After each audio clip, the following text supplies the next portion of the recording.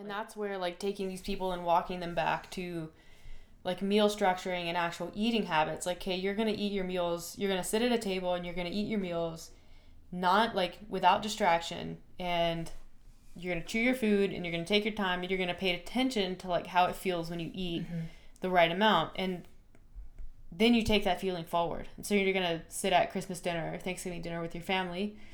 And when you get to that point, you're going to go, okay, like, this is good for me.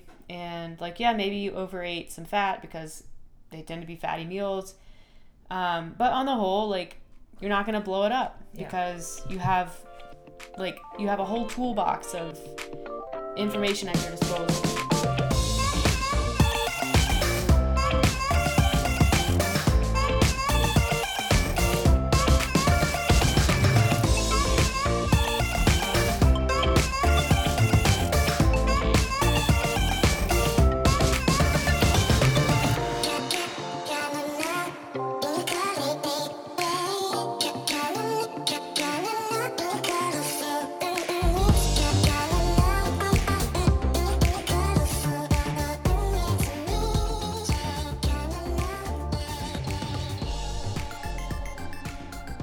And we're live. Episode 7, Afternoon Snack Podcast. I'm Meredith. We have Alex. Ivy is also here.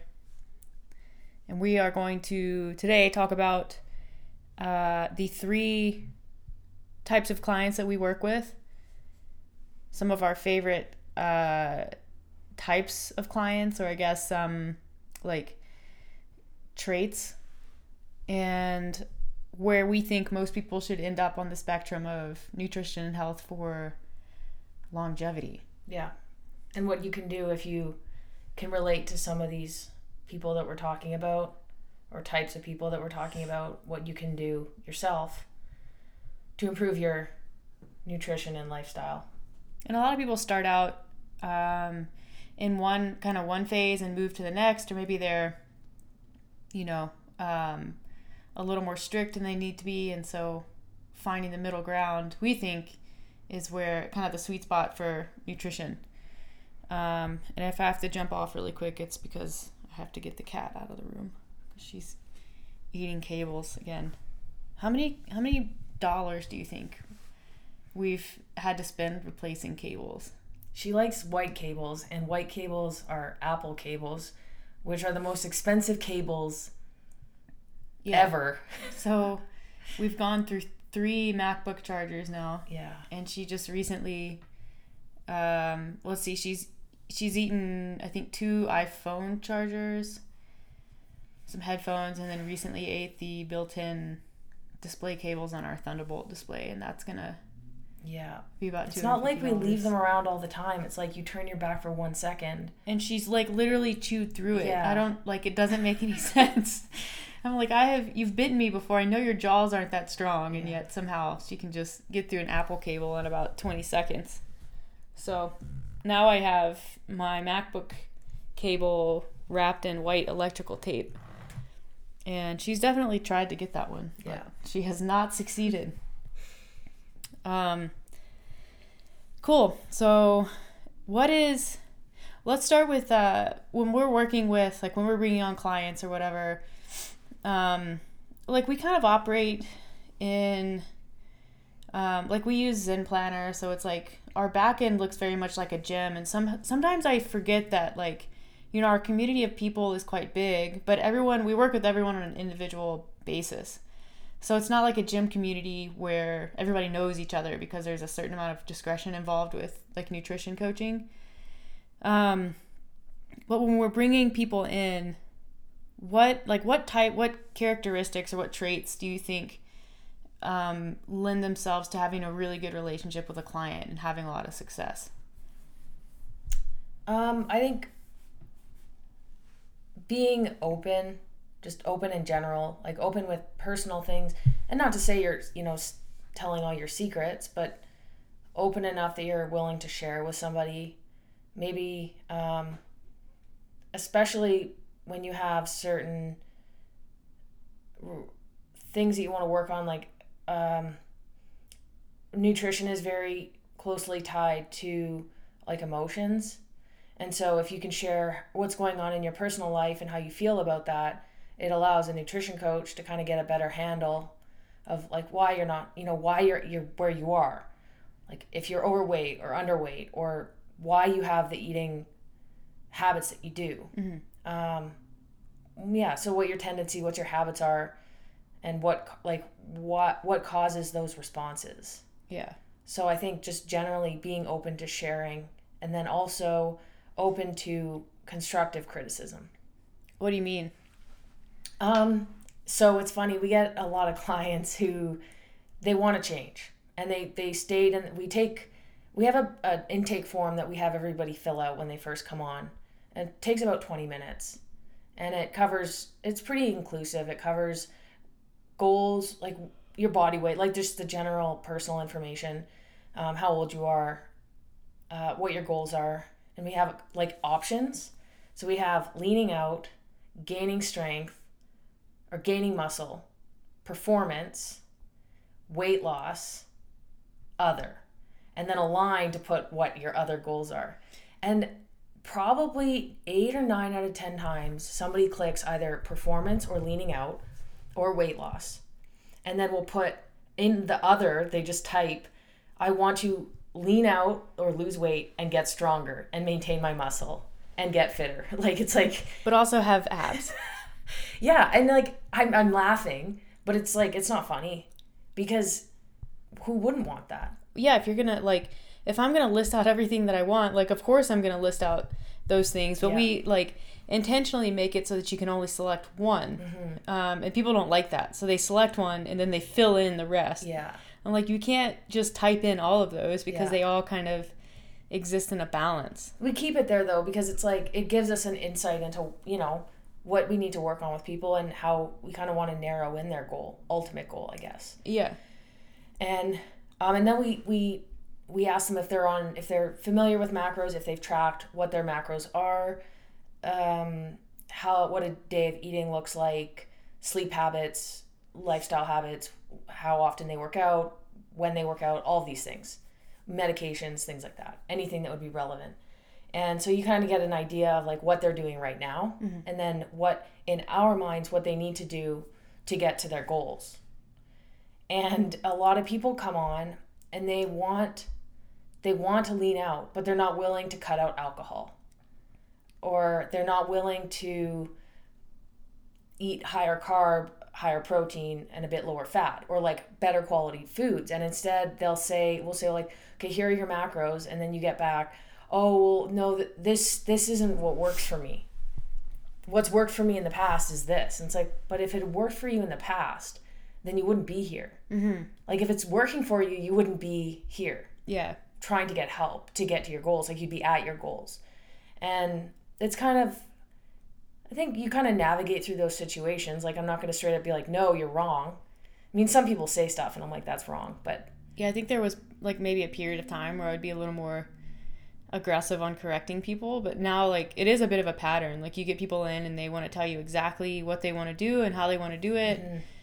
And I'm like, okay, like, but just because you're paying me money to like tell you that this is like tell you the things that you already want to do but haven't, like those things haven't worked, like it doesn't really work that way. So it takes a bit of time and like gentle explanation, I think, for people to kind of become okay with the fact that they're not in, like, you're not in charge anymore. I mean, you are, but like, yeah, we're going to tell you.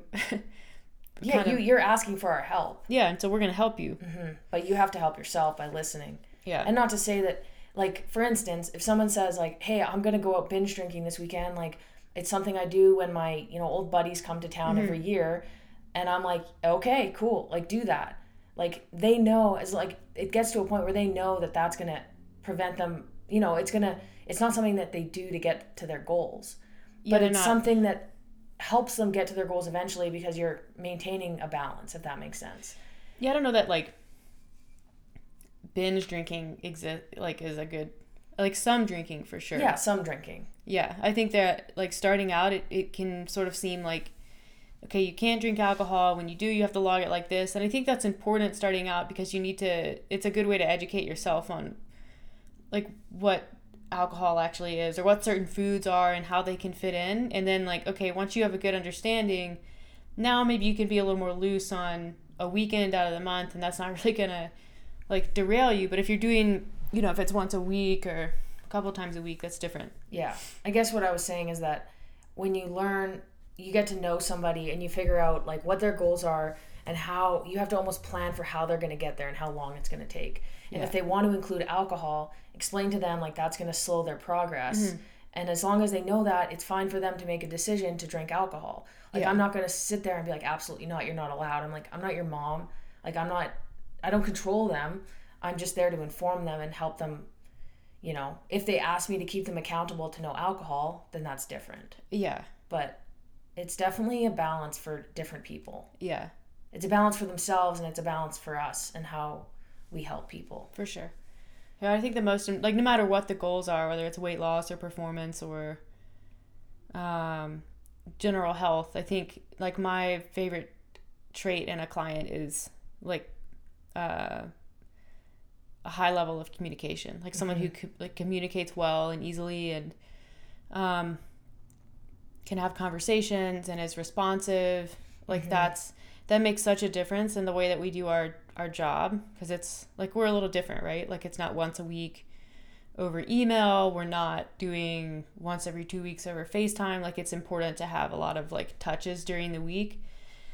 And if it's the information doesn't flow freely, like it becomes difficult. And that's not to say like, I mean, I have clients that I work with who are great and we don't have like 30-minute conversations every time we check in, but everybody's different and they get me the information that I need in a shorter amount of time. But it's like, I mean, we've had those people where you just have to like pry information from, and it's exhausting. And it's like, are you keeping this from me on purpose? Do you not trust me? Like it just starts to make you kind of question everything that you're doing. And when I worry that a client doesn't, like a person doesn't trust me, like then I start second guessing what I'm doing, when like, you know, there's really no reason for that.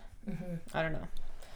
But why don't we talk about kind of the types of people that we kind of like work with? Okay, so I'll go over the three Okay. we've categorized, and then we'll dive into the three categories in more detail. Yeah. And give some examples. Sure.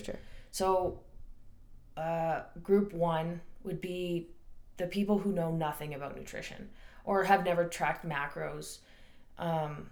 What type of person does that tend to be?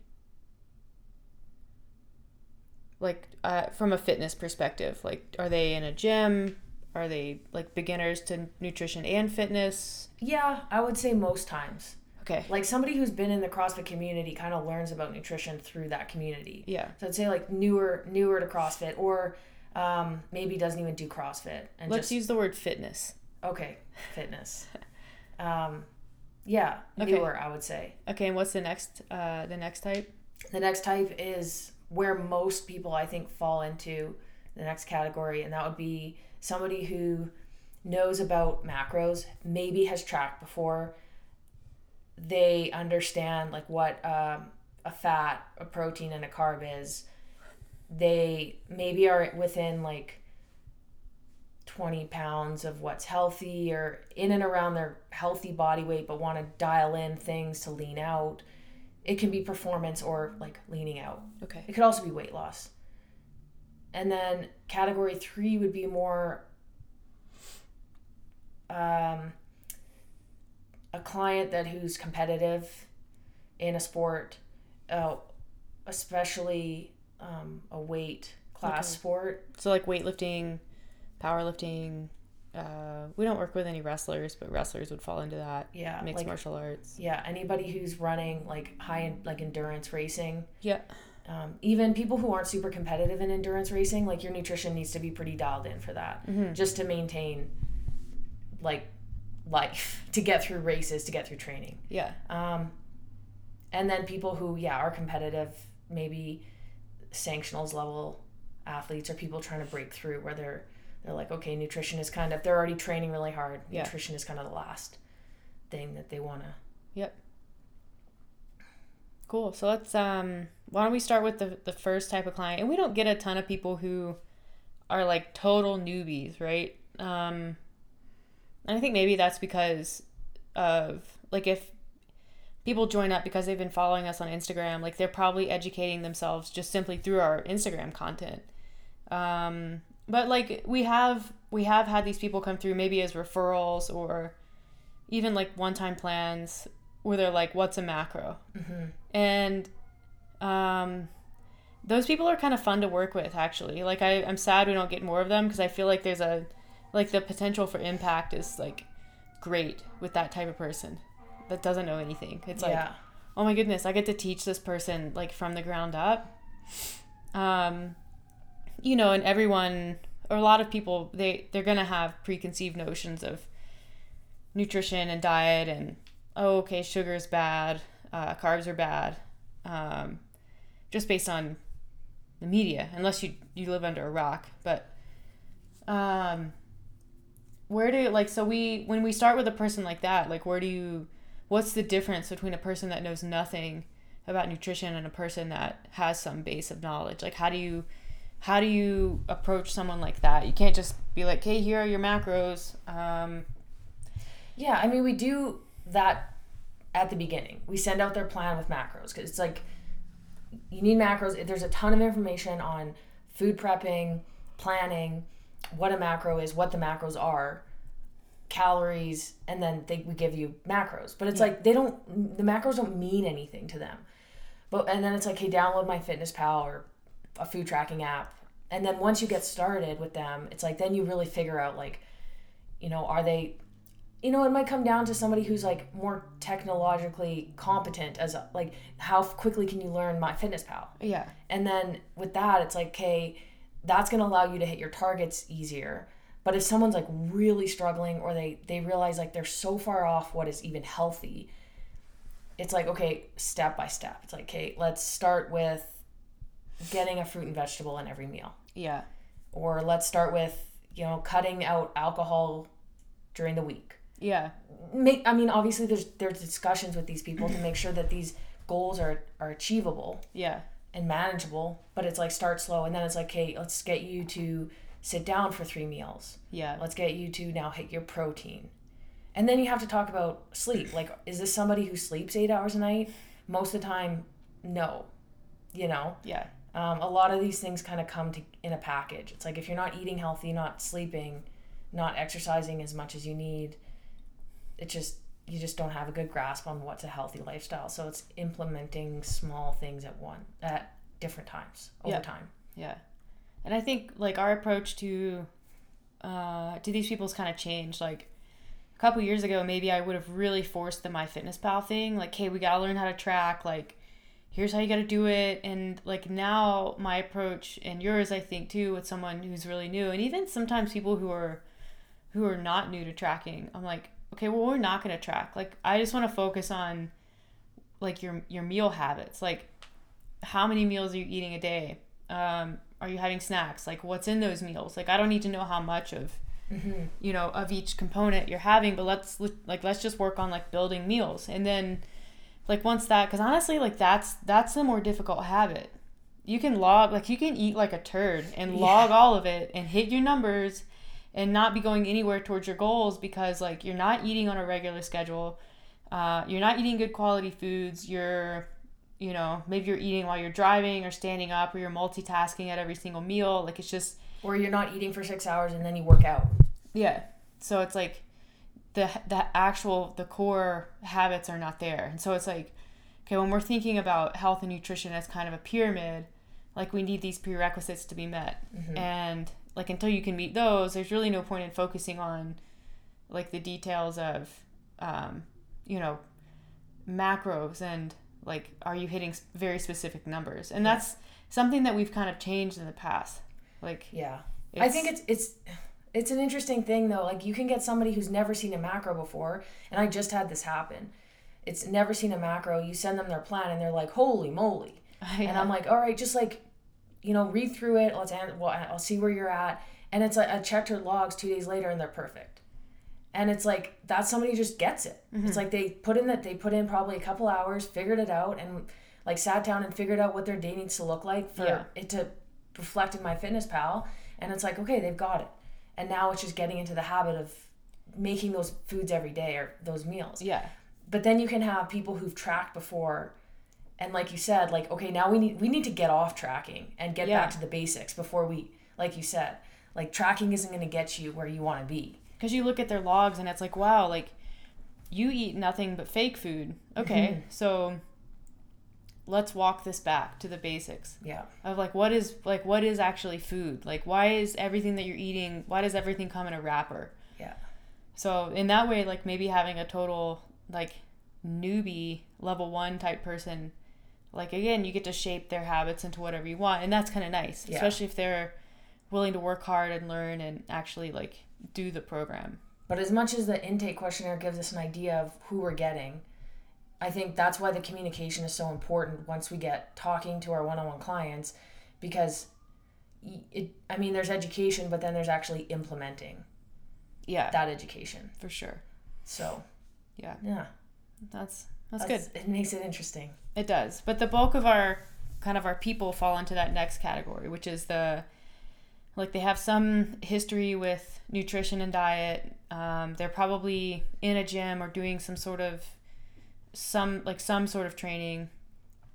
And maybe they're looking to lose weight or get healthier or improve performance. Like the goals that exist in that middle category are pretty vast, but let's say a lot of the people that we work with have weight loss goals. Yeah. Like that's still, like we work with a lot of performance athletes and people that have goals there, sure. But I think weight loss is still the number one. What percentage would you say are either leaning out or weight loss? Like leaning out for performance? Leaning out for health. Oh, like weight loss. People click leaning out, but really it's like if it's 10 pounds or more, then it's kind of weight loss. Of the people that, I would say it's a solid 60%. I would say higher than that. You think higher? Yeah. Yeah, maybe especially considering the one-time plans that come through. Yeah, so it's a big chunk for sure.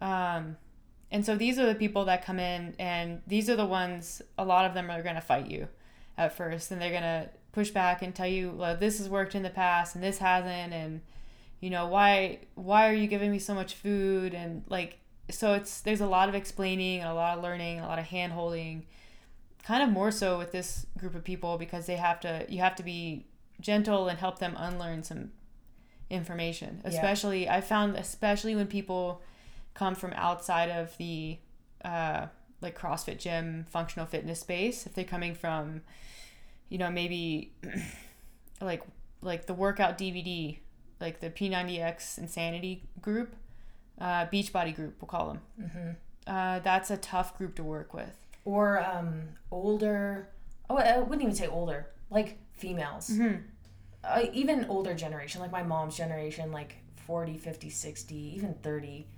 You get people who have these preconceived notions of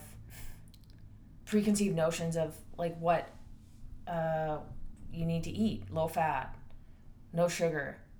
Carbs are bad. Is the sugar that I'm getting from fruit bad? Do I need to eat less fruit? Just fear of carbs. Yeah. Well, I've heard you eat white rice. I heard white rice is bad. I'm you can't blame these people because all they see is carbs make you fat. Yeah. It's no, food makes you fat. Too much food makes you fat. Yeah, I mean, unless you're looking at someone who's got mm-hmm. Is pre-diabetic or diabetic, or insulin resistant PCOS, someone who actually has an insulin issue. Yeah. If you don't carbs are fine. You just can't eat too much. One thing we get, you mentioned that a lot of these people, they get their macros and then they figure out okay, this is what a day of eating needs to look like for me to hit these macros. Mm-hmm. It's so much food. Why is that? I think a lot of these people are coming to us from a kind of a processed food diet. And so if you're used to just looking at the amount of food that you're eating, in front of your eyes and the way that it feels, when you switch from a highly processed diet to a more healthy diet, your food volume goes up. So the actual calorie content is lower, but the volume's higher. And so it looks like and it feels like a lot of food, when in reality, the total daily intake is lower, usually by several hundred calories on average. the trick with some of these folks is that they don't consistently eat, like day to day. They aren't consistently eating the same amount. And so yeah, maybe they have a day where they eat 3,000 or 4,000 calories, and then maybe they have a day where they eat 1,800 calories. And so it's like there's a bit of a rolling average effect. And if you average their intake out, it's higher than what their daily intake is now. But not only does it look and feel like more food, like they're seeing a number that's consistent across the day. And so it's like they're not being truthful with themselves about what their history with eating actually is. Yeah, so like if it's Wednesday and they eat 3 balanced meals and a few snacks, and it's like post-workout, and it's like, okay, I'm hitting 1,800 calories. This is too much food. It feels like too much food. Yeah. And I'm like, all right, so like let's stick with this for 3 weeks and see what happens. Because what we normally see is like on the weekends, it's too much food on a Wednesday because they're at work. Yeah. But on the weekends, all of a sudden, it's like they don't track, or they track and it's like you said, like 2,500 calories, including that includes like alcohol or chips and dip or a popcorn night with their kids, pizza popcorn night. It's like, okay, well, you might have been before on a Wednesday eating 1,500 calories, but if on a Saturday and Sunday you're eating, and a Friday night you're eating 2,500 calories, your average is above 1,800. And like what we want and this goes to your relationship with food as well, and like learning portion control and moderation. Yeah. But what we want a Wednesday to look like a Saturday, and have it kind of like even keel throughout the whole week. And even like if you look at, you can even compare month to month. Mm-hmm. You can have September, which is like a back to school, like back on it, or a January where it's like, okay, I'm back on. And then you have a December or a June where it's like summertime or holiday, and your average across that month might be 2,500 calories if you're eating Christmas cookies and drinks, or you're out for drinks all the time in June during the summer.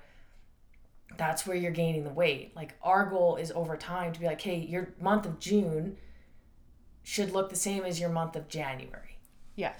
Like it's like you're even keel the whole way. And it's like, how do you find the balance where that happens, where you can enjoy December Christmas cookies, but still maintain like a calorie intake that doesn't cause weight gain? Yeah. So I think that's kind of that's the golden part of this program, is it's like, you know, you take someone who has no consistency and they don't understand that, or they don't see it, and you get them to be super consistent to the point where they're starting to see the results that they want. And then you say, okay, now we're going to add some balance back in. And for a lot of people, they freak out at that. They're like, well, if I don't track a meal, or I don't track my weekend, or I like go out for dinner with friends, like, aren't I going to lose all my progress? And it's like, no, you're not. And it's important to know how to do that and how to fit those activities in, because no one wants to be that person forever who's like, well, I don't want to go to family events because I'm worried about the food, and I'm worried about the dessert, and I don't want to go out with friends because they're going to drink, and you don't want to be that person. It sucks to be that person. And so for longevity and sustainability, you have to learn, okay, how do those activities fit in with like still progressing, or like maybe they're at a point where they just want to maintain and be healthy. And so I think that's, you know, teaching people how to have that balance and that it's okay, is where the real progress is made as far as because you're not going to work with a nutrition coach forever. Mm-hmm. And if your nutrition coach is worth their salt, then they should be telling you and educating you on how to like leave the nest and how to be okay on your own, and reassuring and practicing these scenarios and that kind of thing. It's like if you go all year and you're perfect and you get to Christmas and you don't know how to deal with it, like someone has failed you. Yeah. Like that needs to be a conversation and an experiment before you get to November or December, so that you have tools and systems in place and you know how to approach it mentally, if like you're someone who typically struggles with like holiday and and you have the confidence in those scenarios where you know you have control over it. Yeah, and enough education from tracking where you're like, you know, okay, I kind of know how much, you know, what's in that. I kind of know what's in that. Like you can just sort of make assumptions and understand even if you like if you wanted to portion things out, you probably could. Yeah. And be pretty successful with that. Even like the feeling you get when the feeling I get when I eat a 500 calorie or 600 calorie meal is very different from a 1200 calorie meal. And like kind of learning the difference by how your body feels is important also. It's like, all right, I'm stuffing myself now, I need to stop. And that's where like taking these people and walking them back to like meal structuring and actual eating habits. Like, okay, you're going to eat your meals, you're going to sit at a table and you're going to eat your meals not like without distraction, and you're going to chew your food and you're going to take your time and you're going to pay attention to like how it feels when you eat the right amount. And then you take that feeling forward. And so you're going to sit at Christmas dinner or Thanksgiving dinner with your family. And when you get to that point, you're going to go, okay, like this is good for me. And like, yeah, maybe you overate some fat because they tend to be fatty meals. But on the whole, like you're not going to blow it up because you have a whole toolbox of information at your disposal. So let's talk about a scenario. Okay. So you have somebody who's trying to lose a female who's 35 or 40. She's 140, wants to get to 130. She's eating healthy during the week, and then she goes out and has like a burger and fries and a beer, and then the next day you check in with her and she feels guilty. What do you say? Like how do you get rid of that guilt? And she's worried about falling back into bad habits and being a person like, okay, well, what if it's one meal? What happens if I just have 2 meals and then it's every night I'm having this meal? It's like, how do you approach that? Like, how do you get somebody to stop feeling guilty about indulging?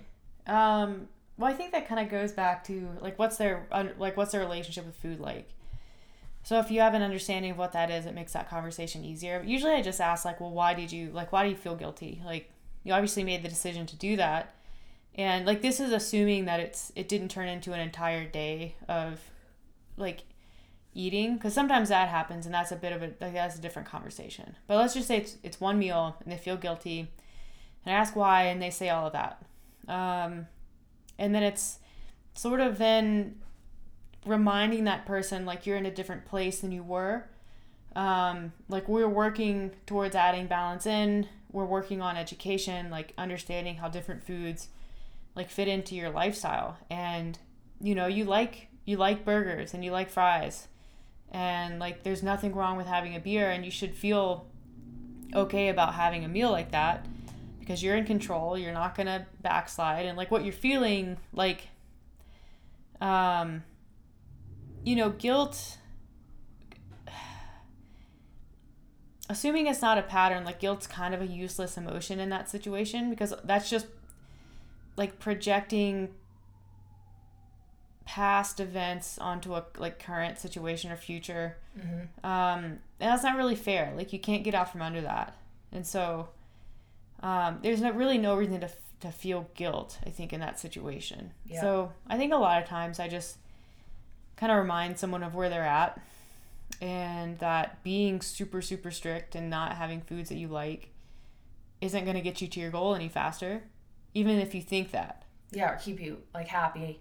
Like I think you told me about this metaphor, but I like to explain this to clients who feel guilty about indulging. And it's not like they go crazy. It's not like they're eating like 3,000 calories in a meal. It's like they just have something that maybe they wouldn't if they were strictly tracking their macros that day. But I like to say, all right, so you have your bank account, your savings, and you're very responsible with your money, and you have a good cushion. So like you have enough money in case something goes wrong, or you're saving, you're putting money into retirement. And then you decide, okay, like I want to go on this vacation. And you spend money on that vacation. You decide you're going to do it and you're like, I'm just going to do it. And then after the vacation, you feel guilty that you spent the money. And you're like, I wish I never did that.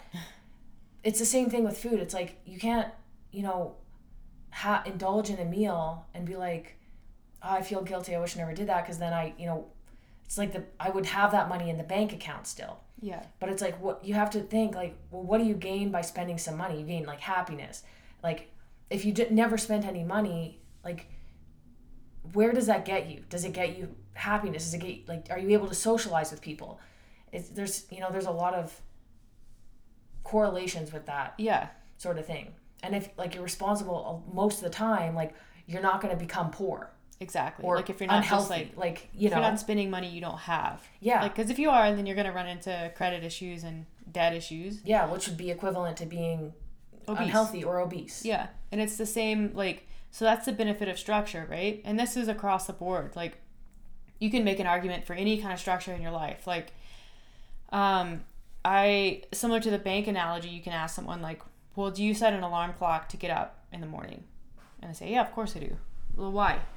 And they say, well, if I didn't set an alarm clock, I would oversleep and I wouldn't, I would go to work late and then I would have to stay at work late and then I would miss time with my kids and I wouldn't be able to go to the gym. And it's like, okay, so that alarm clock allows you to structure your day in a way where you get the things that you need to get done completed so that you have time to do the things that you want.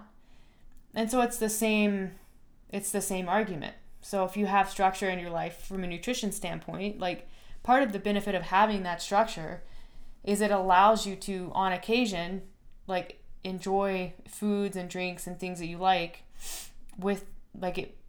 without guilt, or you should feel less guilt. Yeah. Because it's like, hey, I set myself up so that I can do this. I save money so that I can afford vacation. I set an alarm so that I get all my stuff done so I can hang out with my family. Like, it's the same argument for structure across the board. But the difference between an alarm clock and between money is, and between food, is the obvious, like the emotional attachment to food. And that's where it gets tricky, and it's where people disconnect logic from what they're doing. And like, you can tell someone over and over again, this is how it works, here's the logic, here's the science, here's the math, you're fine, and they're still gonna be like, well, no, I ate a burger and now I feel like I've gained 5 pounds. Yeah.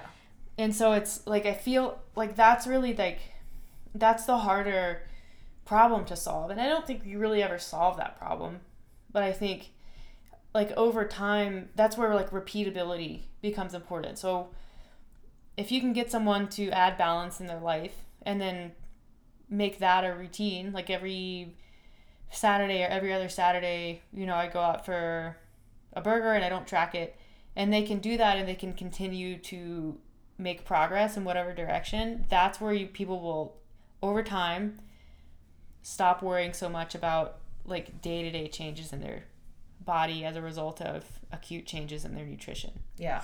And I think that's why we are so against quick fixes, because in order to get a quick fix, especially when it comes to weight loss, you need to push the balance so far to one extreme.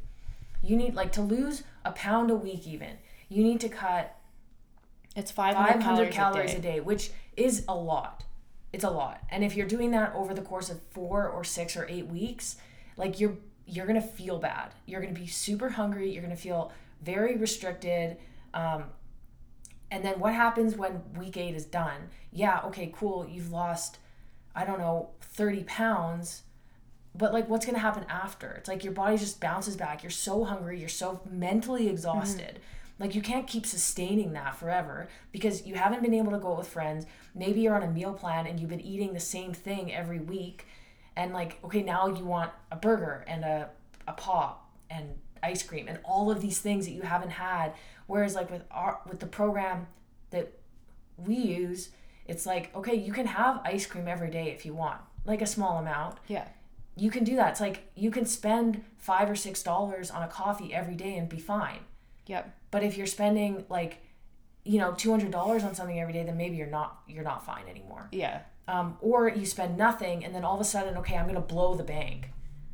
Yeah. It's like, it's finding that like sustainable behavior that you can sustain for the rest of your life. Mm-hmm. Like, there's no time limit on health and nutrition. Like, you may only have a nutrition coach for a certain period of time, but that nutrition coach shouldn't be like hounding you to stick perfectly to your macros. They should be educating you on, I shouldn't say they should. We think that they should. That's what we do because we know or feel that that's what's best for sustainability and health. Yeah, and it allows us to, like, we feel like we're making a bigger impact in people's lives beyond their work with us as coaches, which is kind of the goal, right? Like, Yeah. is it the most profitable way to do our jobs? Probably not. But I like it. And it, you know, we kind of set out with this company to help people. And, you know, if you're going to help somebody, help somebody. Okay, so last thing before we move on to category 3, unless you have anything else to add. But I wanted to mention, so we have on our questionnaire, our intake form, current weight and then goal body weight. Which I'd like, honestly, I just want to remove that. Okay, so I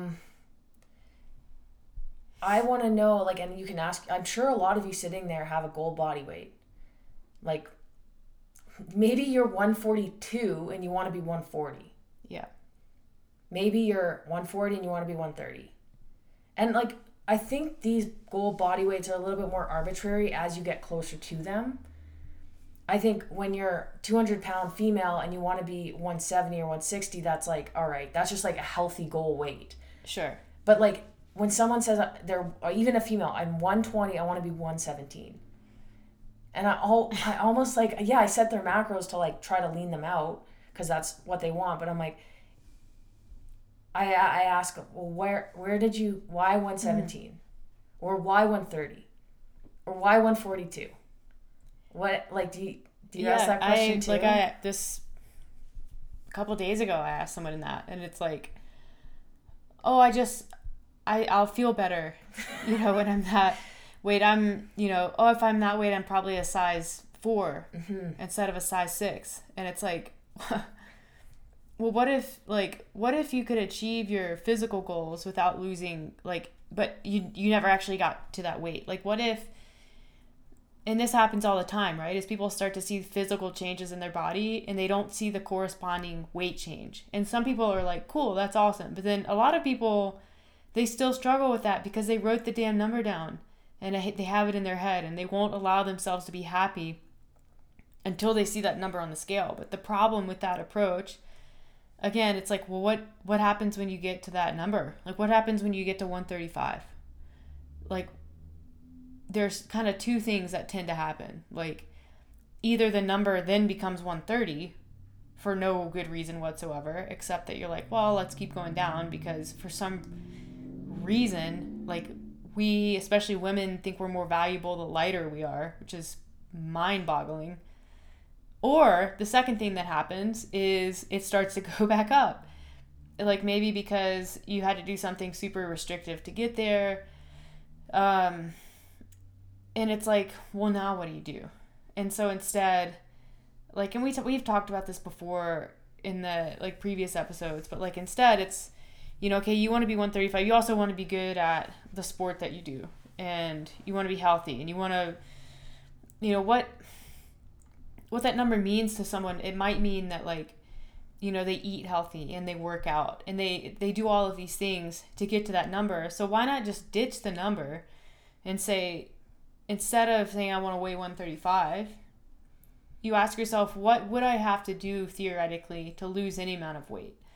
You know, maybe instead of working out 3 times a week, I want to work out 5 times a week.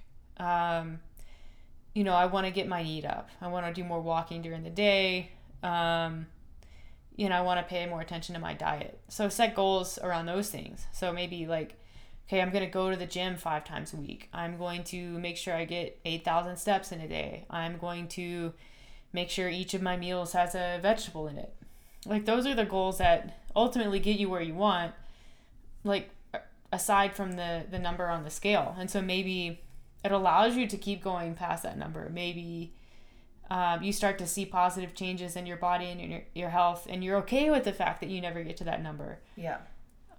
That's usually, like, that's kind of the direction that I try to push people. And then, you know, it allows them to experience success and happiness every single day that they do those things, instead of experiencing failure every single day that they get on the scale and they don't see the number that they, like, pulled out of thin air. Yeah, like, I use their goal weight. I note it in my notes under their, like, profile. For my own sake, for their sake, and I try to get them towards that. Like, if somebody's 150 and they want to be 145, like I said, it's like, okay, this person wants to lean out. Yeah. But I almost always will say, please send me a starting progress photo, because I don't know unless I can see them in a bathing suit or something on Instagram, I don't know what that 150 looks like. So I'm like, if it looks like a really healthy 150, then I'm like, I will ask them like, all right, where's 145 coming from? Or it's like when you get to like, or if at 150, like the scale's not moving, but they've noticed extreme performance benefits. They feel good. They're finding a really great balance with food. And they're like, oh, but the scale isn't budging. And then it's like, all right, why does the scale need to budge? Yeah. Like what, like, oh, well, I just thought that, and I'm like, you don't need to always be losing weight. Like, I think that's a lot of people always, like you said, they're more valuable as a human being if they are lighter.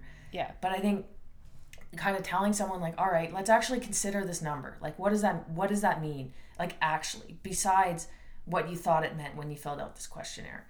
And like, that's my favorite when someone's like, you know what, you're right. Like, it doesn't matter what I weigh. No. That number is arbitrary. Like, I'm happy with where I'm at. Like, and a lot of times, like, I will tell people, like, put away the scale. Yeah. There's certain people weight loss maybe are different, like actual weight loss, where it's like that's a really good indicator of progress. Yeah. And like if, for instance, a male who's 240 wants to weigh 200, I have a couple males working towards that goal. It's like that's really good motivation. Yeah. But when they get to 200, is it like, all right, stop? Or is it like, all right, let's reassess? Or maybe they get to 202 and they feel great. Yeah. And then again, it's the same conversation. Do we really need to be pushing to 200? No. If we get to 200 and they still feel like they could lean out or improve something, it's like, okay, let's keep moving. Yeah. But that body weight, like so many people have this number in their head. And I would say it could be because we work with more females, but I would say that's more common with females. Yeah. I mean, I've had a client, and I've probably shown you, who is kind of like pushing for performance and CrossFit in the sport. And I think she was like maybe 158 or so. And I hadn't seen a picture of her, so I have no idea what she looks like. But I do make connections in my head when I hear weight, especially for a CrossFit, like a female. Mm-hmm. It's because I know what I weigh, I know what you weigh, I know what most of the competitors weigh. Yeah. And I remember she was like, well, the scale's not going down. You know, she's like 156. And, you know, in my head, I'm like, yeah, like it would probably, like most sort of higher end females are in that like 145 range. And I was like, well, send me a picture and I'll let you know, like, just so I know.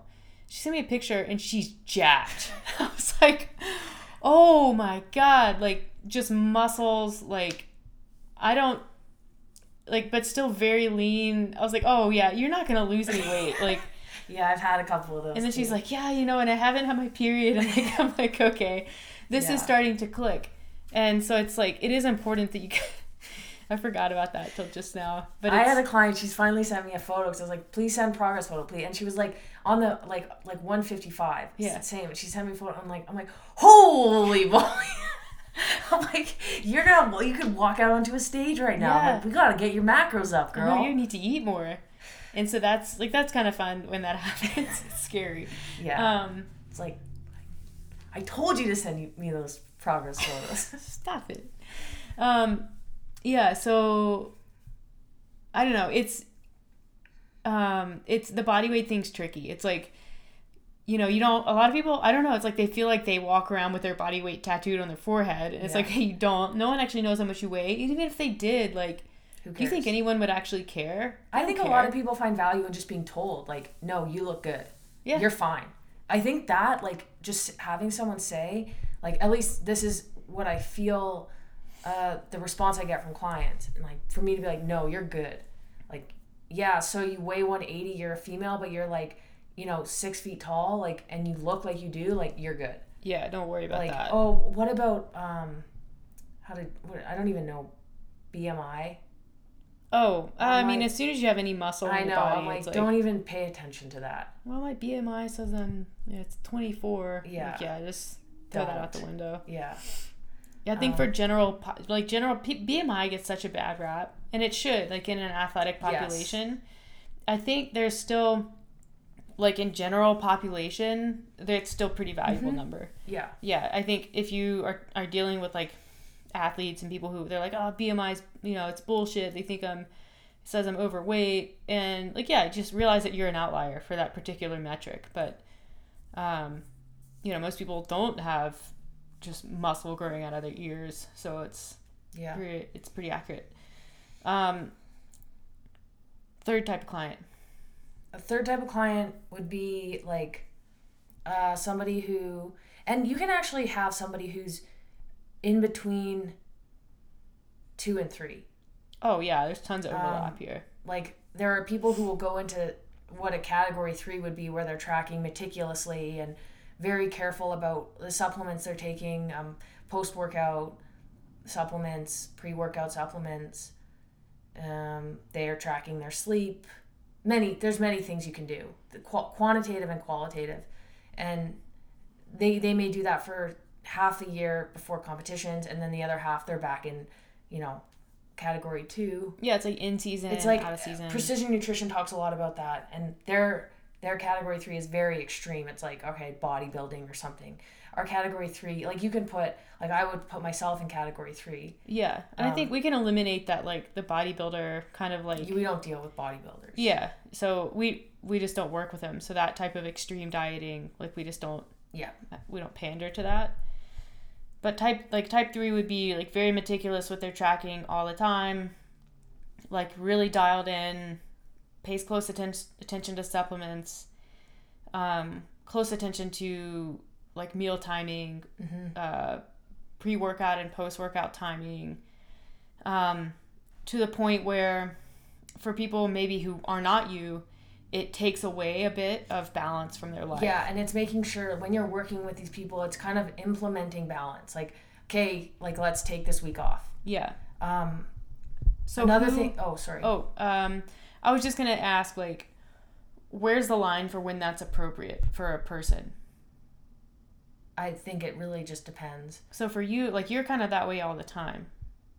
Whereas, like me, I'm more of like the in between, 2 to 3, and then.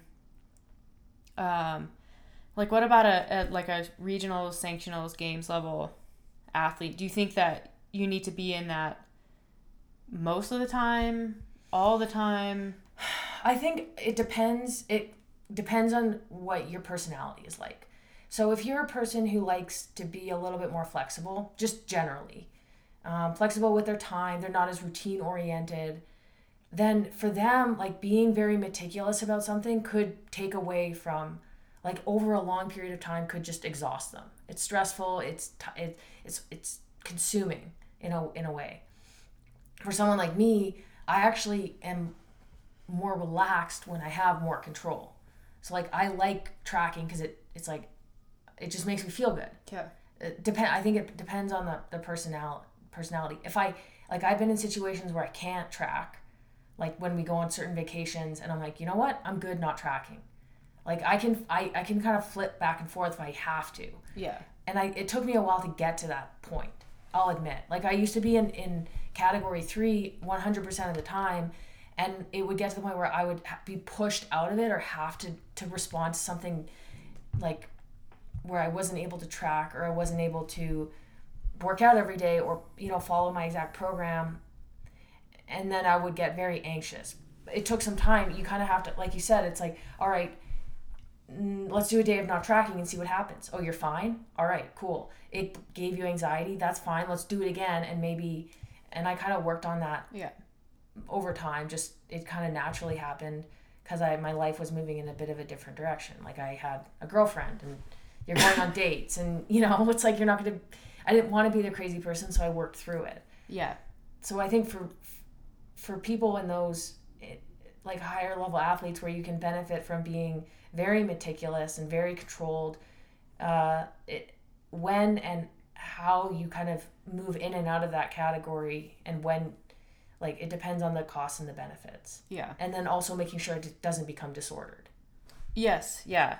So I think you can see a lot of like disordered patterns kind of crop up with people there. Mm-hmm. And then it's even more important that you kind of push them back to that second level where you're kind of incorporating more balance. I think a lot of people, it's a byproduct of, I think the what's popular in the nutrition space that right now with, like, specifically with CrossFit, like macros is kind of the big thing. And I think a lot of people think that in order to be successful and to continue progressing as an athlete, that's a requirement for their training. I don't think that is the case, but I was wondering what you thought. And like we're talking, let me just describe the athlete really quick because I think that's important.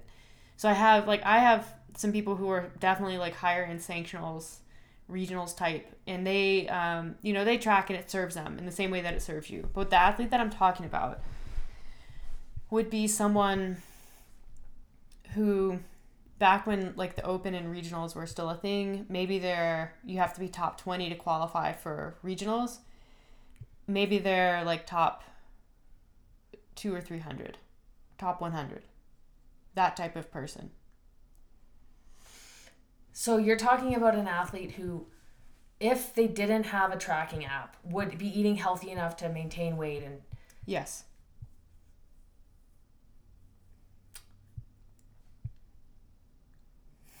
I stumped you. I don't know. I think it depends on the person. Like, yeah. For instance, a lot of people just track. Like, a lot of people we've worked with continue to track, even though we say, like, hey, if you don't want to track, here's how you kind of stay on track without tracking.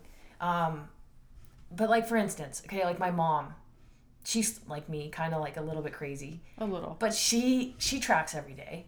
And it's because, like, she doesn't eat the same thing every day.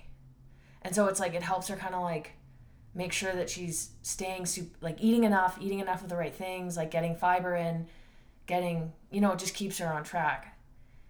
Could she do that without tracking? Yeah, probably. Yeah. So I guess no, I don't think you need tracking. I guess I should have asked the question in a different way.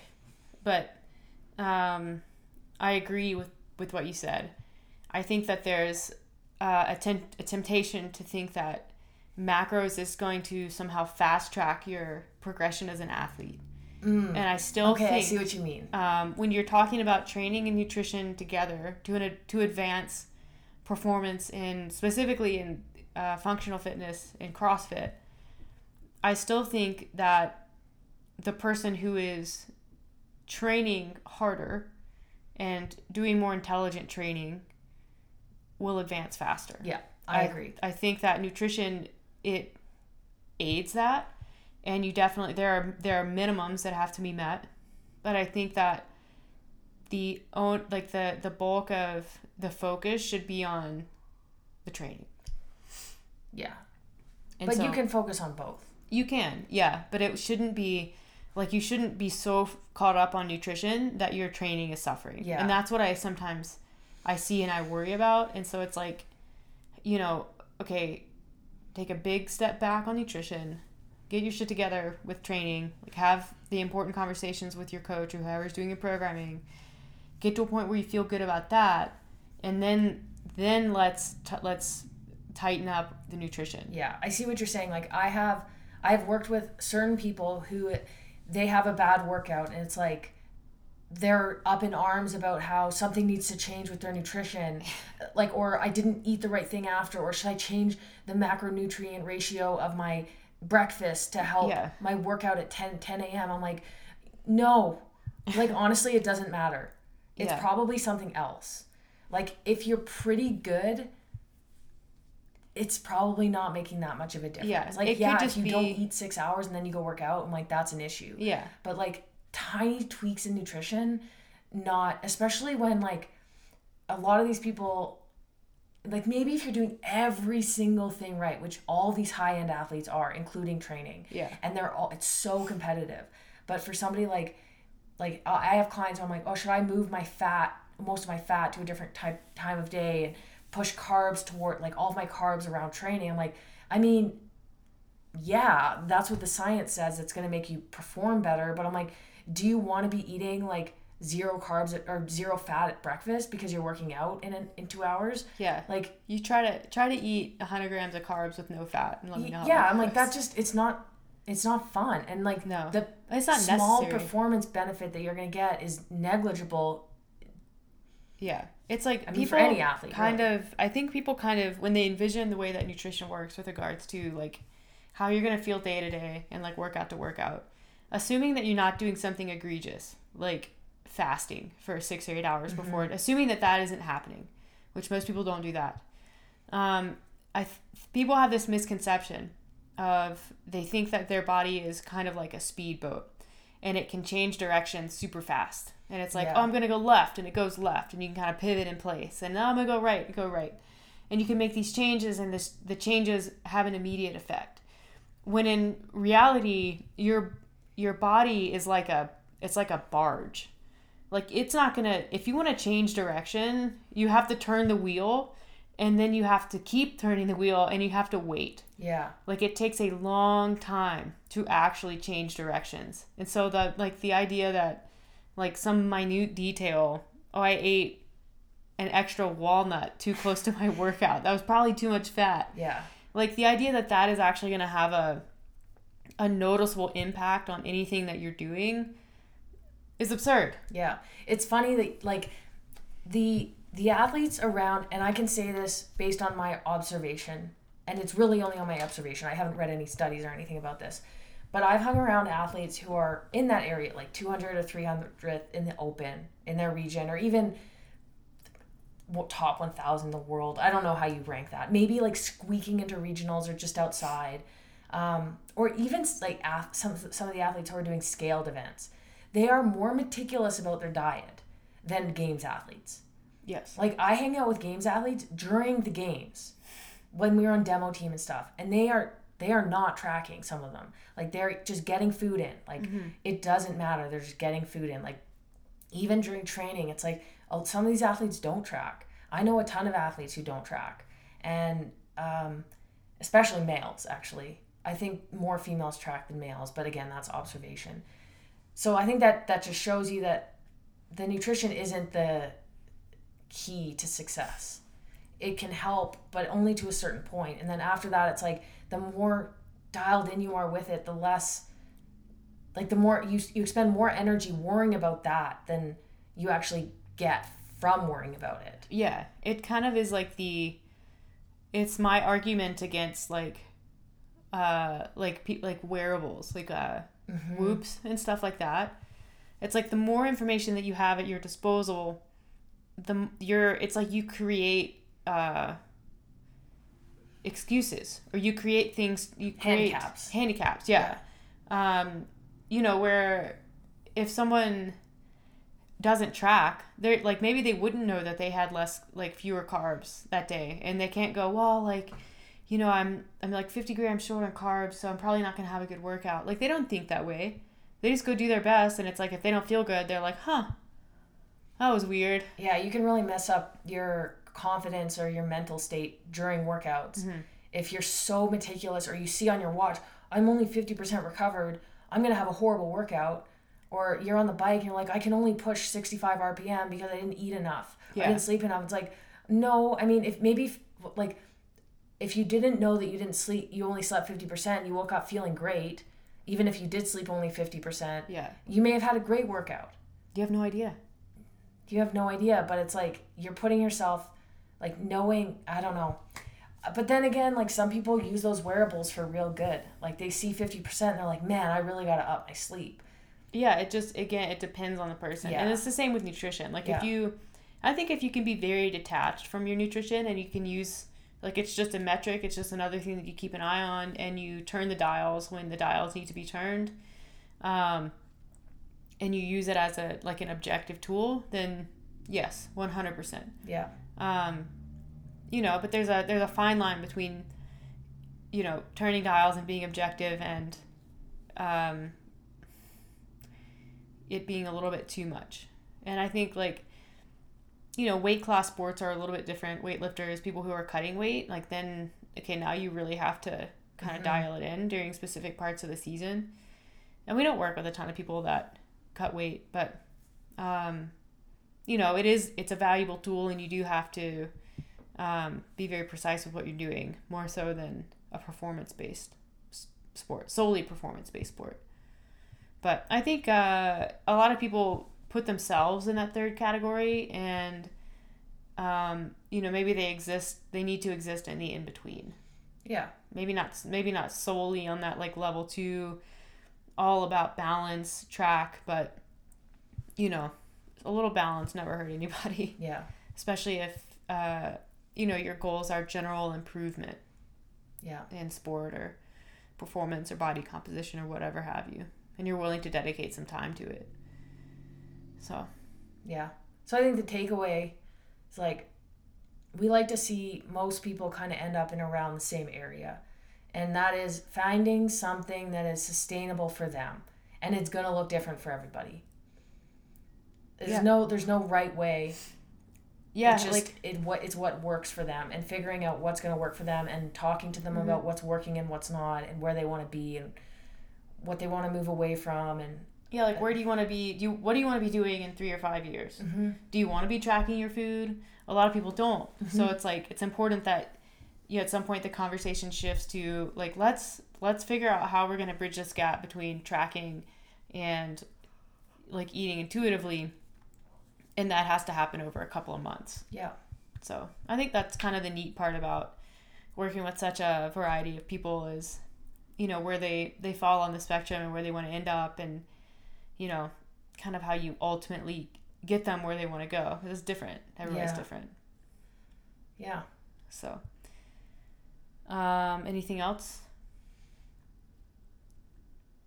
No, I guess just, if you do end up ever working with us, just remember that we like when you tell us things.